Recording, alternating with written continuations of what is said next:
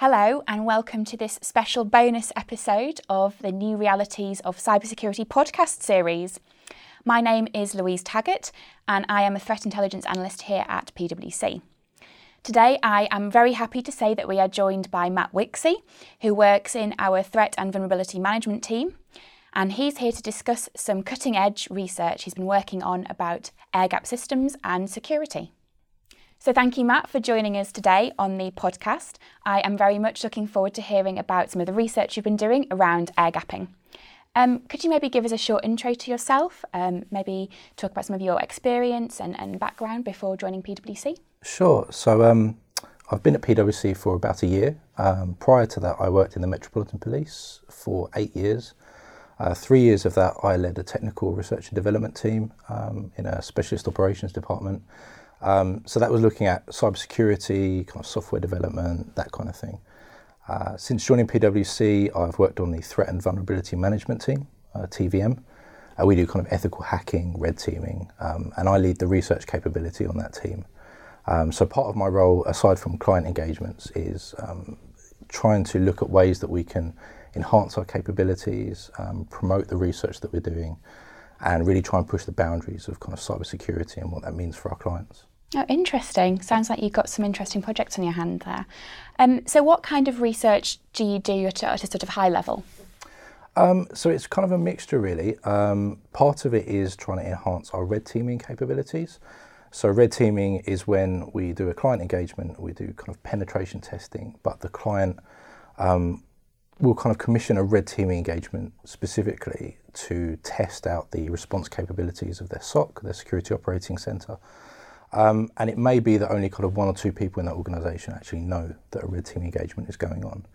And we will start with very limited information about that organisation, perhaps just the name of the company in some cases.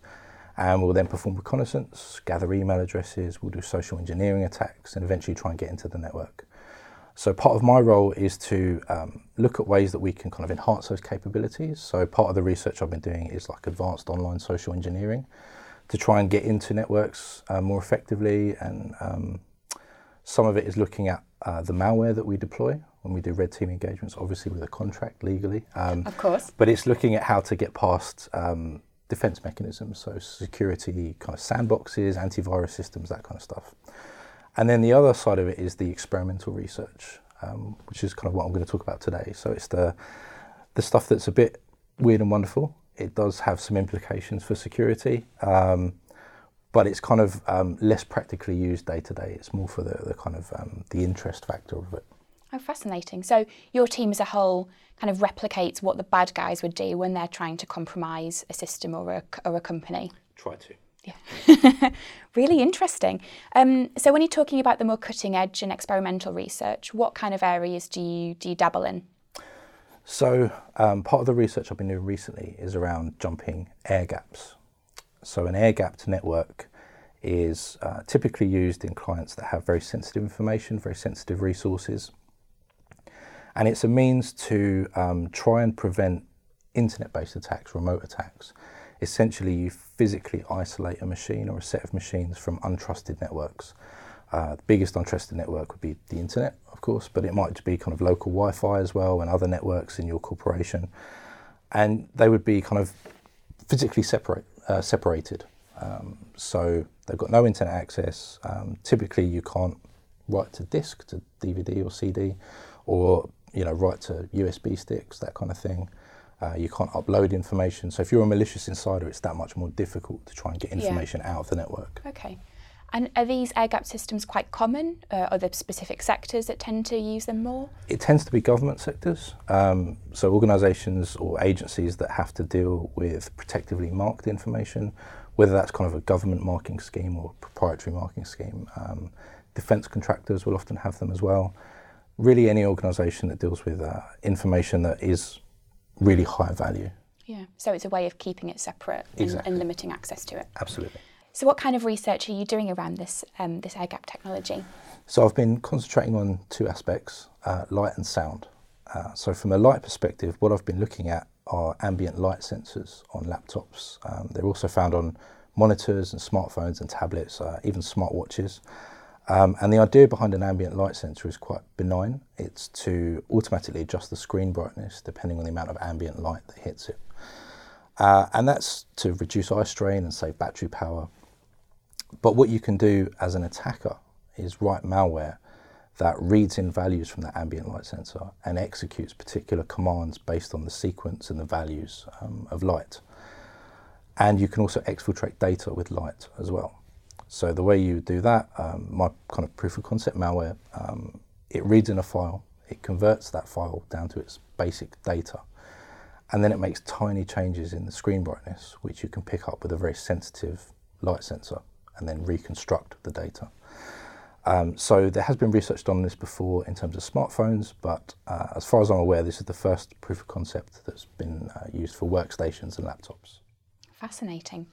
So would the malware have to be installed on the air-gapped system in order for that to work? It would, yeah. So there are some caveats with any research with air-gapped systems. There's kind of 3 caveats you have to take into account.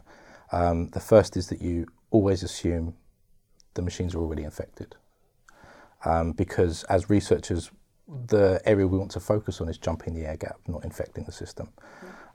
As someone who's supported red team engagements, it's not kind of a trivial task at the best of times to get malware onto a system.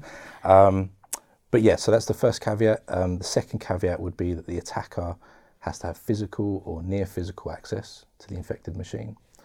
And the third caveat is because you're looking at natural inputs and outputs to a computer, so heat, noise, light, sound, the kind of exfiltration rate is very slow. So typically you're not talking about gigabytes worth of data, you're talking about encryption keys, passwords, maybe small images, that kind of thing. Small pieces of information. Exactly. Rather than huge, yeah. Yeah. So are you looking at research in a similar way when it comes to sound vulnerabilities then? Yes, absolutely. So I've also developed proof of concept malware that uses near ultrasonic tones to control malware and to exfiltrate data. So the idea behind this is that typically humans can hear between 20 hertz and 20 kilohertz. So to give you an idea of scale, the lowest note on a concert grand piano is 27 hertz, so I'm told. And on the other end of the scale, bats communicate with each other at about 45 kilohertz. So as humans, we can the kind of maximum range we've got is up to 20 kilohertz. In practice, it's about 15 or 16 kilohertz. However, laptops, the kind of standard laptop sound cards can transmit and receive up to 22 kilohertz. So what you can do as an attacker to jump air gaps is to write malware that uses that to transmit tones and receive input from the microphone at kind of say 18, 19 kilohertz, beyond the range of human hearing, but fully within the capability of those sound cards. So essentially it means that it's silent. Fascinating. So audible to dogs and bats, but not to humans. Exactly, yeah. Exactly. And are these techniques being seen in real life attack situations at the moment, or is this still sort of in the research? That's a really interesting question. The light one, I'm not sure. I haven't seen any reports of that being used. With sound, there are kind of anecdotal reports that this has been used before in the wild to attack a lab, a kind of research lab. But as far as I'm aware, that hasn't been confirmed. But it's very viable, very easy to do. So then is this something that our clients should be worried about or taking into consideration when they're thinking about their own security practices? I definitely think it's an area they should be aware of at least. Typically, attacks against air-gapped systems are not going to affect all of our clients and all of our customers, but if you do have sensitive data on a system, you do have an air-gapped network, even if you don't and you have particularly sensitive data, it's something to be aware of, that this is a potential technique that attackers can use. And is this the kind of attack that could be anticipated or defended against? Mitigation would be difficult, not impossible. So with a light attack, the best option would be what you would have to do would be somehow disable the ambient light sensor if it's present, or kind of cover it up. In terms of exfiltration, screen filters would work to kind of mute the changes in screen brightness. With ultrasonic tones, there are a couple of things you could do. The easiest would be just to disable the speakers and the microphones on laptops if they're not required. You could also have white noise filters to kind of filter out ultrasonic tones, or you could have some kind of detector that detects ultrasonic sounds. And how are we using this research at the moment to help our clients? So we're telling clients about this research. We're kind of using it as an illustration of the fact that attackers can be very creative. They can go that extra step. It's not just about attackers running automated tools and scripts. They can kind of use their imagination and come up with very creative ways to bypass security mechanisms. Absolutely. And when you're looking and sort of spending time researching these really cutting edge attacker threats, do you get worried about your own cybersecurity? Yeah, cursed with the burden of knowledge, I guess. Yeah, you do. You're kind of very conscious of the different ways that attackers can compromise the system, the length that some attackers will go to. So yeah, it is something that kind of everyone on the ethical hacking team kind of keeps in mind, and we try and convey that to colleagues as well. That's really fascinating. Thank you very much indeed, Matt. No problem at all. So a big thank you to everybody who's been listening and enjoying our New Realities of Cybersecurity podcast series. If you'd like to find out more about what we do, then feel free to visit us at pwc.co.uk/cybersecurity.